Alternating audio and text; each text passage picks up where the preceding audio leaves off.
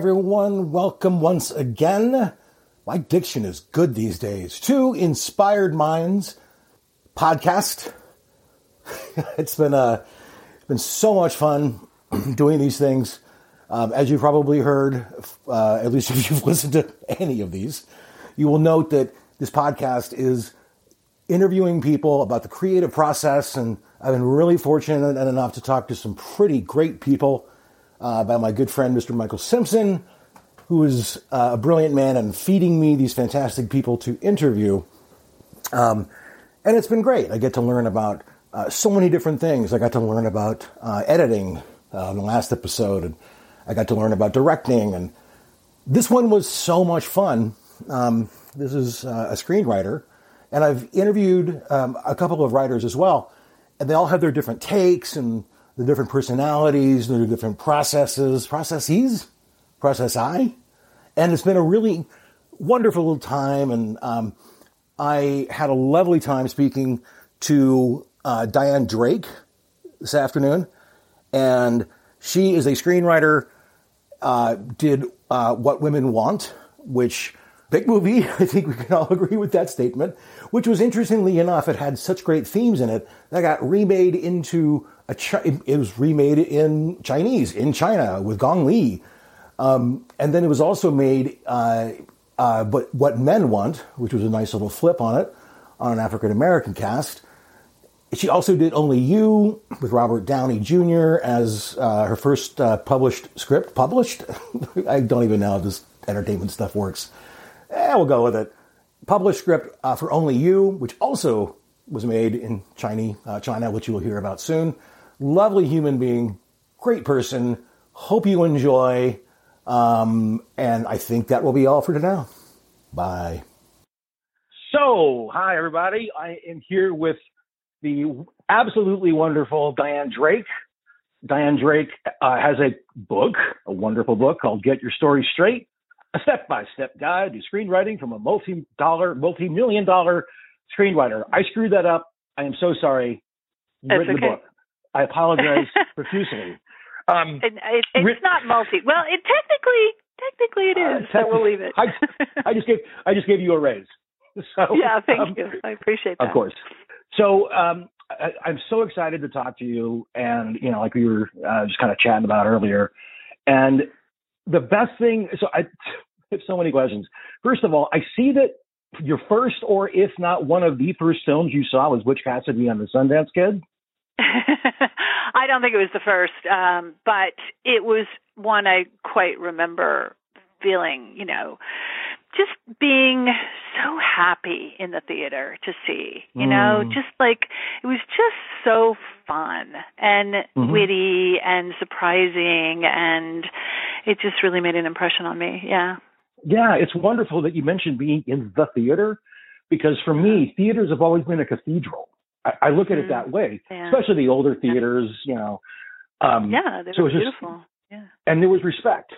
There was honor. Yeah. There was reverence. That's the word I'm looking for. So, what about the movie did you like, though? Was it, and HUD you mentioned, so. And in that interview, I think that you read an interview I did on my website, and that I realized the commonality was Paul Newman. So I think that was part of what I liked, was Paul Newman. Right. And how could you not like Paul Newman? But I just liked everything about it. Like I said, I liked the wit, I liked the turnarounds, I liked the relationship between them, and it just the music. It was just a good time. And that's, for me personally, really what I most want out of movies. And I find, in all honesty, is kind of a little tough to come by these days. I'm not, and we don't need to go down this road far, but I'm really just not a big fan of superhero movies. There's a handful that I have enjoyed, but generally, it's just not my thing. And then the other stuff that seems to get made these days is, lower budget indie drama that tends to be pretty dark, or horror. And the sort of mid-range budget movies, that people like the director I used to work for, Sidney Pollack, made, like Tootsie or whatever. Yeah. They don't, or Jim Brooks, As Good as It Gets, or even Cameron Crowe, who seems like one of the last of that sort of breed in a way. But as much as I love some of his movies, the last few have not been great. So I think it just, there's not many people making those mid-range, what I consider mid-range at this point. They're still expensive movies, but with stars and that have wit, which is nice, and are fun. I mean, like When Harry Met Sally, like movies like that. You don't see a lot of that anymore, and I mean, serious movies certainly have their place, and I have some that I really, really love. But generally speaking, I don't like to come out of a theater feeling worse than when I went in. So that's just my own bias, I guess. Not that uncommon. Not an uncommon bias. I think it's not. I think it is kind of uncommon. I can't believe the things that people, the violence and the darkness that people seem to enjoy, and maybe they find it cathartic. I really don't know, but that's true. It's just not my thing, So anyway, nor mine as well. So as I mentioned before, this sort of podcast series that I'm doing is about the birth of creativity and the birth of inspiration, and I'm going to start quoting you.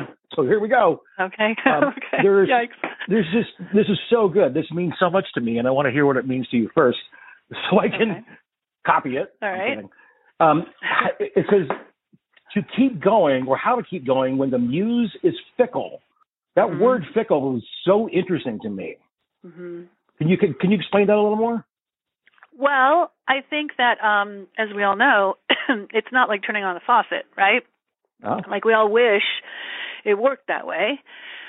And there's that story, that apocryphal, I guess how you say it, story about Michelangelo's David. Yep. That supposedly what he said when he was carving the David was he just freed the David from the marble, right? Like the David was always in there. He just removed anything that wasn't the David. And that's what everybody wants to be able to do, to just go straight to it. But it's just, for me anyway, and I think for the vast majority of creative people, it's just not the nature of the game. You just have to accept that some days are going to be better than others, and a lot of what you do is going down blind alleys. It's problem solving, really. That's what I think screenwriting is, anyway. I don't know about other kinds of art, but I imagine it's sort of analogous. And also just sort of look at things with fresh eyes, and it just sometimes takes that, Problem solving. Going away and coming back, yeah. Yeah. What do you mean by that? I like that. Well, it's an infinite number of decisions, right? When you are facing a blank canvas or you're facing a blank page or whatever, there's an infinite number of ways you can go, and that's kind of daunting, And as you build your story, those options narrow. And then you get to a point where it's like, but if I want to have this happen, how can I, how do I get them from here to there? And how do I have, there's just an infinite number of decisions you have to make. And I personally, and this is a little bit of a sidetrack, but for whatever reason, and I really wish I didn't have this because I think it just hinders me, but I have a very high bar in terms of what I consider believable, which is kind of ridiculous when you think about the movies I've written, because they were so absurd in a way. But within that absurdity, right, within that context, I want there to be sort of an internal logic. And actually, this kind of leads into my, this is my favorite question to ask a creative person. I do it every podcast. When do you know you're done? That's a really good question. There's that saying, I don't know who said it, but, a work of art, if we can call what I do art, a work of art is never finished, it's only abandoned. So I think for me, having worked in development for quite a long time served me pretty well, in the sense that I feel like I know when something's working pretty much. And when it's not working, I don't always know how to fix it. And I have certainly written scripts where I've come to the end and thought, this is not working, and I don't know how to fix it. And it just didn't, you don't bat 1,000. It's just the nature of it. But Like with the one I'm working on now, I've had one friend read it just to get some feedback, and it was interesting because I still had, too many places where things kind of, it's a bump, it's just, I know this isn't working, or I know I need to write this, I'm not quite sure how to do it or whatever. And he wound up giving me notes primarily, and God bless him because it was helpful, but on the things that were working, right? On what I felt like was working, he was sort of fine-tuning things, which was very helpful. And he absolutely gave me some good suggestions and good ideas and a lot of stuff I've integrated. But the naughtier, Nottir, the naughtier story problems, he didn't so much. And, fair enough, because they're not his problems to solve. They're my problems to solve. But I guess my point being, like, I knew most of the scenes that he was giving me fine-tuning things on, they were largely working. He absolutely helped me make them better. But I just feel like my own internal bar is not too bad. And then, listen, they can always be made better, right? Like if you're fortunate enough to sell something, it's definitely going to go through rewrites, right? I worked for a director. I worked for Sidney Pollack. Everything is always a work in progress until that print is locked, right? I mean, they shoot scenes that they don't even wind up using because they get into the editing room and they realize, oh, we don't really need that or whatever. So it's always that. But I feel like when you can hold your head up and walk away from it and feel like, I'm proud of that. Or you come to a point where you're like, I'm not that proud of it and I'm sick of it and I don't know how to fix it and I'm moving on, to something else. Right. Yeah. Yeah. The reason I love that question is because it's ultimately about letting go of things. Yeah. Right. And how difficult that can be specifically for an artist. I mean, really for anybody. Yeah, but I feel like screenplays take so long. I'm just so happy to hit that finish line. It's not like writing. I mean, listen, I don't have the ability to write a song or paint a painting or whatever. I wish I did, but I just don't think they take years, Yeah. It's like, or a poem or whatever. You do it and in a week or two or three or a few months or whatever, depending on what it is, it's done and then you're on to the next. Whereas screenplay, it's a marathon. It is just a really, really long haul. And there are so many, as I'm sure with any art form, but there's just so many balls to keep in the air. Character development and pacing and, are these scenes, structured right and dialogue and all of it, tone and it just, getting in, getting out fast enough. And, is this interesting? Yeah. Is this at all entertaining, Yeah. That's a big one. So, yeah. It takes a lot of fortitude to be in that. It just, to me, because you're right, I didn't really think about that because for me as a musician, I can just edit all day long because it's on digital, or I can put something here and it's hard for me to let it go. But, and I understand what you're saying because by the end of it, you are writing for years, perhaps. And that's. Yeah, I'm anxious. I'm very eager to call this one done. And I always am, and that's another problem in a way too, because I do not take my own advice, which is just like, write the first draft, just get it down and then go back and clean it up and now you got something to work with and blah, blah, blah. And I know the reasoning behind that and I think it's very valid, but especially writing this one, maybe because I hadn't written anything in quite some time, I'm just OCD about it. I can't help but rewrite as I go. I feel like I have to have something to hold on to, and something that I know is working. And I feel like, okay, now, all right, well, I got to keep going now because I've got that really good opening, Whereas if I feel like it's all just kind of crap, I'd be depressed by the end of it. Yeah. But I'm sure, that I know that works for a lot of people, and I think it's probably a faster process than being so meticulous as you go. But, it takes time no matter what you do. When I finally have figured out the last few, puzzles, the last few scenes I have to figure out, it'll be pretty much done. And when I say done, it'll be done to the point that I will give it to people for feedback, and then I'm sure I'll tweak a little bit. But I'm not going to be really, as a friend says, tearing up floorboards, it is what it is at this point. Well, it's interesting too, because that takes a lot of humility to be able to accept notes. Right? Yeah, I guess. Again, I feel like, this is again where I feel like my development training served me well. You know, I was on the other side of that for quite a long time before I ever started writing. And in fact, I remember, I feel like I've said this in other interviews, but anyway, I remember having a conversation with myself when I first started writing, because I was VP for Sidney Pollack, and I'd been at it for a while. So, and this is when he was really at top of his game, and we were kind of seeing, you know, some of the best work of the better writers in town. And I remember literally kind of saying to myself, you know, like, you are not going to be able to write at a level that you respect, because your critical faculties have been far more honed than your creative face the blank page ones have, right? Like there's an overlap there, but they really are different skills. And I'll be the first one to tell you that it is way, way, way easier to sit on the sidelines and critique than it is to face the blank page and be the one pulling things out of thin air and trying to make that puzzle work, you know? So I just had to cut myself that slack, you know, otherwise I couldn't have done it at all, I think. Sure.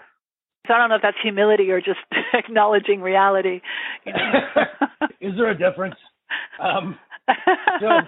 Maybe not. No, perhaps not. So what got you back into writing again? You said this is the first one you've done in quite a while. Yeah. I will say this. This is the most autobiographical thing I've ever written. And it's about an experience, or really not an experience, my experience in general, excuse me, in the film business, and one experience in particular. And it was very, very painful to write it, but people who know me and know what happened to me have always insisted, you need to write this, you need to write this.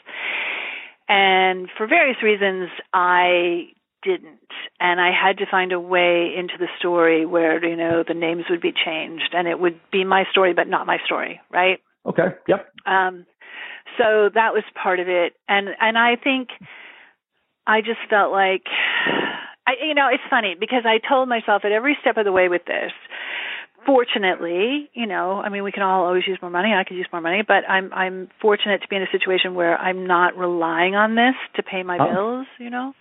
And so I told myself, you don't have to do this. Just try it, you know, see how far you get, and you don't have to.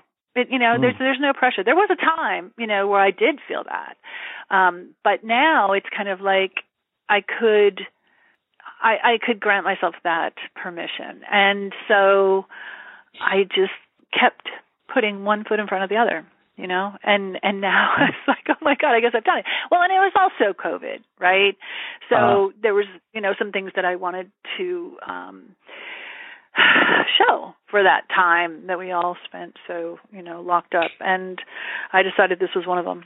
And being able to speak Italian was one of them. And so, so good work me. Yeah. Some people during the pandemic learn how to cook what? Albondigas? You, on the other hand, wrote a script.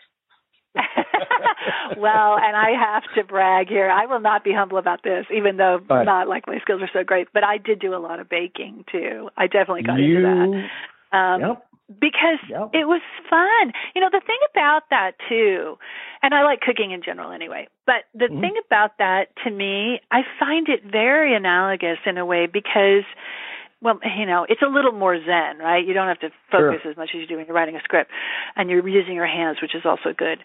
But it's a creative thing. I really approached it like a creative project, but the beauty of it was, getting back to what we were just talking about, it was like, it's done in a matter of hours, and then you get to eat it.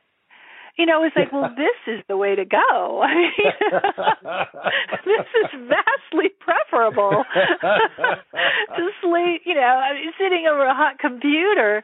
So, I just, I enjoyed that. But, I think it became a goal, you know. I just realized, I apologize for interrupting, but I just realized something very, very important right now. And that is that baking is going to be amazing once this pandemic's over because everyone knows how to do it now. You know, it's not that hard, let's be honest, right? I mean, it's really not that complicated. I learned how to make, I don't know if you know what Queen Amman is, but it's what's called laminated pastry, which is what's like croissants or laminated pastry. And everybody's like so intimidated about trying to do that at home. It's not that hard. I mean, you have to follow directions. And it takes some time, and you have to have the right tools. That's really important. My dad always taught me that. But it's not doable if you follow along. And you got videos now. It used to be just cookbooks. Now you got videos. Totally. So. By the way, I love how this conversation took a turn to cooking.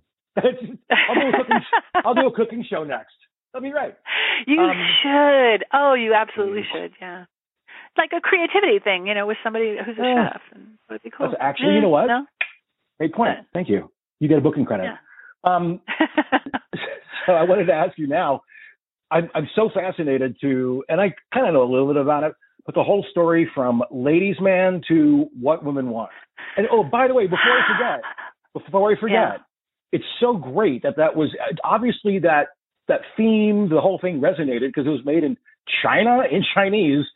I haven't seen that before, where an English language was translated over there that well. You know what's so funny? I don't know if you know, but Only You, same thing, was remade in China with Chinese stars, really? Which is quite incredible. Yeah. Wow. And I got paid very well, actually, for that. Because my original deal on Only You was quite good because it was a spec sale and it was a bidding war, and so then they had to kind of honor that deal. It's the power of a strong concept. But anyway, I'm sorry, what was your question? Oh, about ladies' men and what we want? Yeah, well, Yeah. Listen, can you hear me sigh? How many times I sigh?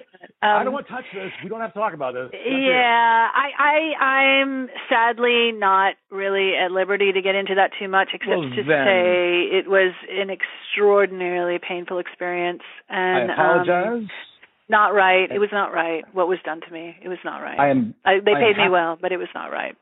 So I am happy to move on. Okay. So here's the next one I want. And I just got to ask this because I'm a geek. Dog meets cat? How can that get made? Like, what is that? How come that didn't get made, or how could that get made? It was my first script. I wrote it when I was working for Sydney.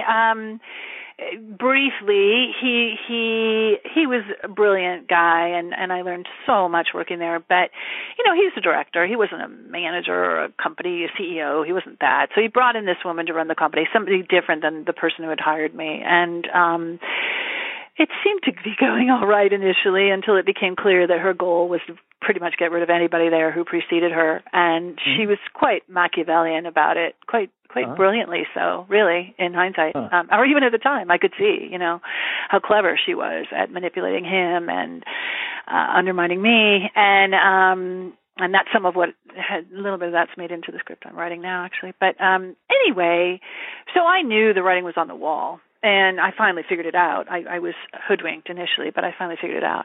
And when I figured it out, I just felt like, oh, God, I don't think I can go somewhere else and do more script writing and development. I was pretty burnt out. And I'd been toying with the idea of trying to write myself because, you sit, as I was saying earlier, you sit in judgment of some of the better writers in town. And I started to feel like, well, if you know so much. And I was making very little money. Sydney was a really talented man, but he was kind of cheap, and I don't think he really even understood the value. He didn't know what it cost to put gas in your car. He didn't know what things cost, and so he was paying me very little. And I was working 7 days a week. I had to take like 10 scripts home every week, and I had no life. I was living in the West LA, and I was working in the Valley, and so I was on the freeway 2 hours a day, and it was just really grueling. And then I would see these writers, and granted they were pretty much at the top of their game, but, one was on a cruise to South America while he was working on something, and another was living in Paris, and, it just looked so like, that looks like a good life, and so I just thought, well then, put your money where your mouth is if you know so much. And I think that was the thing too, and again, I've talked about this other times, but I think, for whatever reason, and I do think this tends to be more the case with women, sadly, I had the experience. I realized I knew more about screenwriting and structure and all of that stuff than a lot of the guys, and it was mostly guys who were selling scripts then. And people were selling scripts, kind of right and left because it was in the heyday of the spec sales. And what I lacked was confidence. And so really, in hindsight, this evil woman, this villain in my story, it did me a favor because she put a gun to my head. She didn't intend to do me a favor, but she ultimately did drive me out of that job. And I knew it was coming. And so prior to, her completing the deed, I wrote a script at night. And in 3 months, I wrote a little talking animal script. There had been Lucas talking and stuff, and I wrote it for talking animals, and just sort of about a dog and a cat who were forced to live together and didn't want to. And they were kind of metaphors for men and women. And it didn't sell, but it got me an agent. And it got me, I look back and it's like the stars aligned for me because if any of these things hadn't happened, I wouldn't even be where I am. But I wrote in 3 months. I sent it to 2 agents because I didn't want Sydney's agency. I didn't want CAA to know. I didn't want to send it to any of the big agencies. So I sent it to 2 little agencies. Or maybe I sent it to 3, I don't know. And 2 of them liked it. And one of them offered to sign me.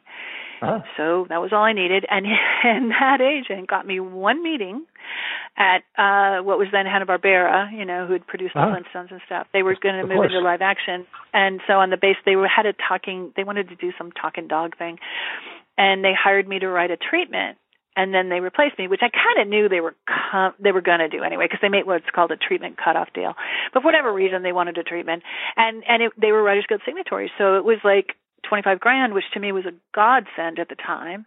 And it got me into the guild, and it got me health insurance. And then the Dog Meets Cat actually was optioned a few times by some women, indie filmmakers who really wanted to make it, and for very low sum, but even a few $1,000s to me was a lot. And they optioned it a few times, and never got it off the ground. But so that little script served me well. And it's, what's funny about it too was I was really struggling at the time. I'd broken up with my boyfriend, which was kind of the least of it, but, and I knew I was going to be out of a job, and I didn't really have any money, and it was such a stressful time, and that script was so sweet. Like, I look back and it's like almost saccharine, and it's like, how interesting, because I was so angry when I wrote it. I was so angry, and I was so scared, and the script is just like so sweet. It was really like, I guess it was an antidote for me or something, to just kind of completely shut all that out and, escape into this silly little talking animal thing. So I know nobody in the film industry except, I guess, you. So I got to get this movie made. I don't know how it's going to happen. I have no money. I don't know anybody except you. We got to do this. Because I saw that thing. I'm like, Dog Meets Cat. Whatever that is, I'm in. I'm in. I haven't looked at it in a million years. And you know what's funny? I wrote it so long ago that I didn't have a digital copy of it. And even if I had, it would have been on a big floppy disk or whatever. And I thought I had saved it, and I could not find it anywhere. And I thought, well, I guess it's gone. And then with COVID and the, closet purging that we all did, it was in this trunk with like childhood photos and stuff. And so I found it. I found it just like maybe not even a year ago. So anyway, I have it. I'll have to pull it out and read it. It's like opening up the Ark of the Covenant. For me, at least. Well, not quite. Are you kidding me? Like, sorry, Citizen Kane, Dog Meets Cat. That's what I'm talking about. Well, it was funny, too, because I remember, too, really quickly, do you know please. What's her name? God, Meryl Marco. Do you know who Meryl Marco is? Yeah, the actress. Yeah, Night Court. Right? No, she's not an actress. She's a writer. Oh. She was head writer for Letterman's show way back when, and she dated David Letterman. She had written some sort of script with a dog that I read. She's a really good writer. She has a collection of essays I read a really long time ago that I really liked, and she's very funny. Anyway, and she had done something with a dog, because she had a lot of dogs. And I think even her book, the collection of essays, is like what the dogs have taught me. Or I forget. But anyway, so I think that was part of it, too. It was just like, I like animals, and it was just kind of fun and silly. And all right, I'll do a talking animal movie. Yeah. Well, let's get that on the books. But in the meantime, get that on the slate, whatever they say. But in the meantime, what I did think is interesting is that you kind of at least hinted at this, if not directly said it, that your script about your experiences, it sounds sort of cathartic in a way. Is there catharsis? It's getting there. It's been really, really painful, partly because I tell people it's not like ripping open a scab. It's like ripping open a scar. Yeah. But I would say so. I mean, I will say this. I felt that if I were going to do it, it had to be, I strived to be entertaining about it and to be hopefully somewhat funny about it, because it can't just be a whine, No, and I know. And so tonally, and I don't know if I've hit this bar, I imagine I probably haven't, but anyway, what I was striving for, to some extent anyway, one of my sort of touchstones was Devil Wears Prada. Which is not a flat-out comedy, really, right? But there's a lot of wit and comedic stuff in it, and so, and it's so entertaining, and it's also set in such an interesting world and stuff, and great performances and all of that. But anyway, that's kind of what I was striving for. So, I guess it's been cathartic. I mean, it'll be cathartic when I'm done, I think, to just say, I did it. I finally did it. This thing that people have been telling me I need to do forever. And I mean, it's tricky though, because we'll see what happens. I mean, I have no illusions about the business at this point and, the place for this in it, but, it would be lovely to see something come of it. You don't write them just to put them on the shelf. So, but I have told myself, and then I do feel this way. I wrote this for me. I wrote more than I wasn't, holding my finger up like, okay, which way's the wind blowing? This was just something I needed. Of course. Because, and this is something that I'll just say this briefly. I went through a psychotic trauma about 8 years ago, and the only way, it was horrific. And the only way that I was able to get out of it was, first of all, service work. I went to Cambodia, worked at an orphanage. I stayed. I'm sober 11 years. I stayed sober, God knows how. Just a lot of self work, therapy, blah blah blah. But I started writing, and I started writing at the beginning of it, actually, right after it happened. And I used Facebook as just my journaling, or what kind of writing? Yeah. It varied. So what I'm doing now is I am writing a series of short stories throughout my life, because it's not just about the trauma. I've had a really weird life. I've survived. This is a true statement, by the way. I am the survivor of an incredibly rare disease. There's only been 1,500 of us since 1974. That is a true statement. Yes, just all kinds of stuff like that. So, long story short, I have found not only catharsis in my writing, but also I've found that I've been able to inspire others, and it is that inspiration, hence the title of a podcast. But it is that inspiration that has drawn me to the therapy world, so that I can be of service and help others. Right. That is my goal in life, because I'm able, as I think you are too, being able to turn these traumas, poison into medicine almost. So that's how I look at it. Well, that's the goal, right? Turn your pain into art. That is the goal. Right. I mean, it's not easy, but I think about the sort of therapeutic quality of it. There's a phrase. It's just such an interesting process to me, because you're always trapped inside your head and your own thoughts and stuff. And there's a phrase, how do I know what I think until I see what I write? And it's amazing to me what will reveal itself to you when you write, particularly when you write through characters, right? And so they're you, but they're not you, right? Like, they're all kind of you, but none of them are really you. There's bits and pieces, and there's an overlap. But you're changing things. And that was one of the challenges about the script too, was like what to leave in, what to leave out, what to make up. Very challenging when you're writing something that's really so close to you. But I do think that you get insight into things, into events in your life, into your perceptions of things, into, what matters more to you than you thought it did, or like it's like a light bulb thing where you're like, wow, I didn't know that I felt that way. Correct. Absolutely. It's revealed to you through the process. Yeah. And what's interesting too is what you have done is something that I often try and edge my clients into, as the therapist clients, which is when you face trauma, I'm convinced of this. When you face trauma, you have one of two choices. You either adapt or you die. And it's not survival or dying, because survival just sounds like I'm not dead yet, right? Yeah, and death can be everything from suicide to overdose to dying with a calcified heart, right? Just a dead heart, like the dead years before that. But if you can adapt, you have to adapt, because your world got blown out in the trauma. So to move forward, you have to adapt into the nooks and crannies, and that's beautiful. Yeah, it's that thing. Getting back to the woman who made my life such hell when I worked for Sydney, I remember hearing this phrase, "Love your enemies because they're instruments of your destiny." And I think that's so hard to do, but I swear it was absolutely true with her. Now, there have been other enemies who I've yet to see how that's going to serve me. There's also a phrase, I don't know whose phrase it is, but live as though everything is rigged in your favor, which is a good one to remind yourself of. That's Rumi.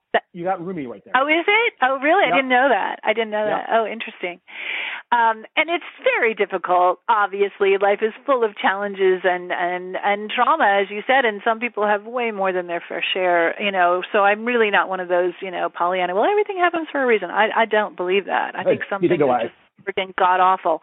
But I do believe that when that happens to you, whatever degree of horror it is in your life, and an upheaval, that if you can somehow make something positive out of it, that's the saving thing, right? It doesn't mean, oh, well, this is why this happened to you. No. But it's your choice to, I used to say when she, pulled the job out from under me, and then people knew how down, my good friends knew how down and out I was. And I mean, I literally was out of money by the time Only You sold for $1 million. It was just like this amazing thing.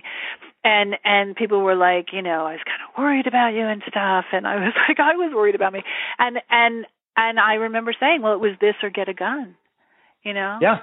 Yeah. And I was kidding mostly. I mean, of course I was kidding, but that was the feeling. That was the amount of rage I felt. I was a VP for Sidney Pollack, even though it wasn't paying me much money. I would never have walked away from that job. Never. I was not in a financial position to walk away from that job, let alone professional. It was just like, I would have just still kept doing it.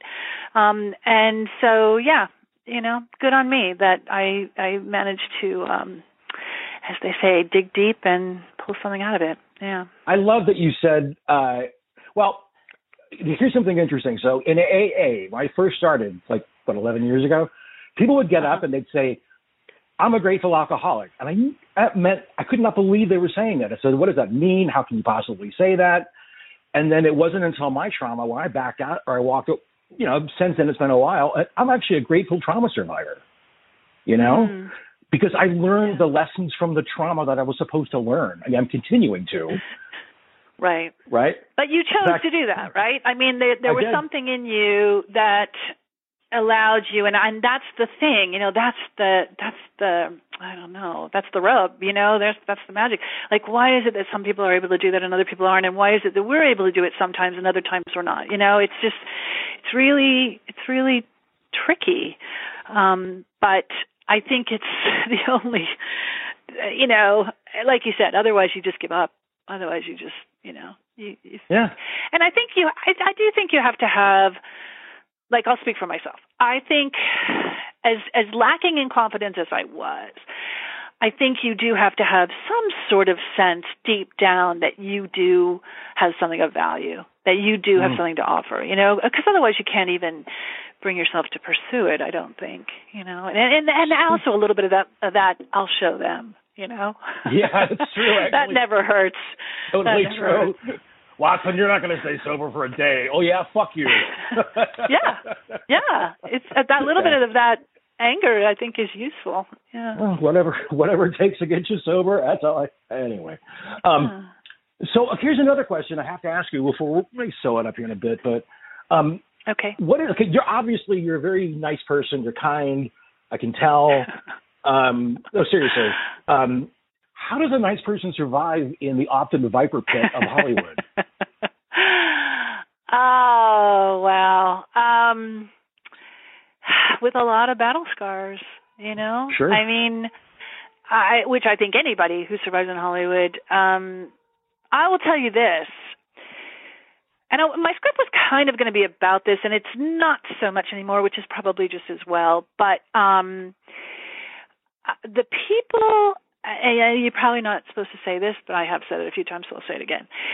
In my experience, the people who did me the dirtiest again and again and again and again, and it's a pretty long list because I've been at this a pretty long time, were all women.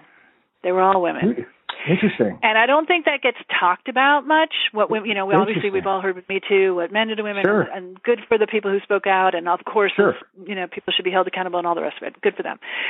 But what doesn't get talked about so much is how women treat women. And whenever I say this to other women, they all nod their heads. They're like, oh yeah, absolutely. Everybody knows it, but we're all supposed to do this rah-rah sisterhood BS. And what I will say about that, getting back to your question, is I worked with and for some very nice women in Hollywood, but none of them lasted. It was the ruthless ones who lasted. Yeah. Again and again and again. And I don't know quite what to attribute that to. I don't know if it's just primal or if it's more a sense, particularly, when I was kind of in the executive ranks, a sense of there's only room for one of us here. It's not going to be you. You know what I mean? Yeah. It's going to be me. I think there's some of that, so in terms of being nice, I think I knew, even though I had an executive job, I wasn't really good at the political part of that job, obviously. I wasn't very adept. What I felt like I was good at was material. I felt like I understood material pretty well, and I felt like I did have a bit of a gift for that. I'd read a lot of the classics, and I just had kind of tried to educate myself, and I think I was pretty good at expressing myself on paper, and so I just felt like I had a bit of, an intuitive sense with that. But the rest of it, I didn't grow up around that. My parents were not, business people. They worked for the school system, and, I just didn't, So in my experience, generally, the more devious were the business people, the agents, the execs, whatever, because they kind of lie for a living. Let's be honest. That's kind of their job to a certain extent. That's an oversimplification, obviously, but and to me, in a way, what a writer's job is to tell the truth. So I just was, that's just how I was wired, I guess, and so Because I had the same experience, because I am artist guy, and then got into the music side of things, into business rather. And the only reason I got anywhere was because I wasn't a suit, because all the bands like me and they hung out with me, all that stuff. Right. But then I didn't want to be with the suits, so I went to therapy. Yeah. Well, because there's a whole other skill set there, right? There is. That I'm sure there's executives who are nice, but not many.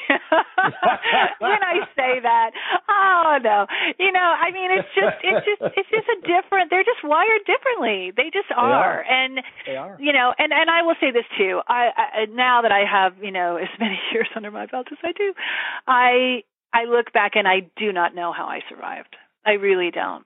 I remember people saying to me, because I lost a bunch of jobs over the years. My bosses would get fired, I'd get fired, company would go under, whatever. And then, people who really just set out to do me in or whatever. And I remember somebody saying to me at one point, God, I really give you credit. If that was me, I probably would have just packed up and moved home a long time ago. And this was somebody from the Midwest, right? And I was from here. Where am I going to go?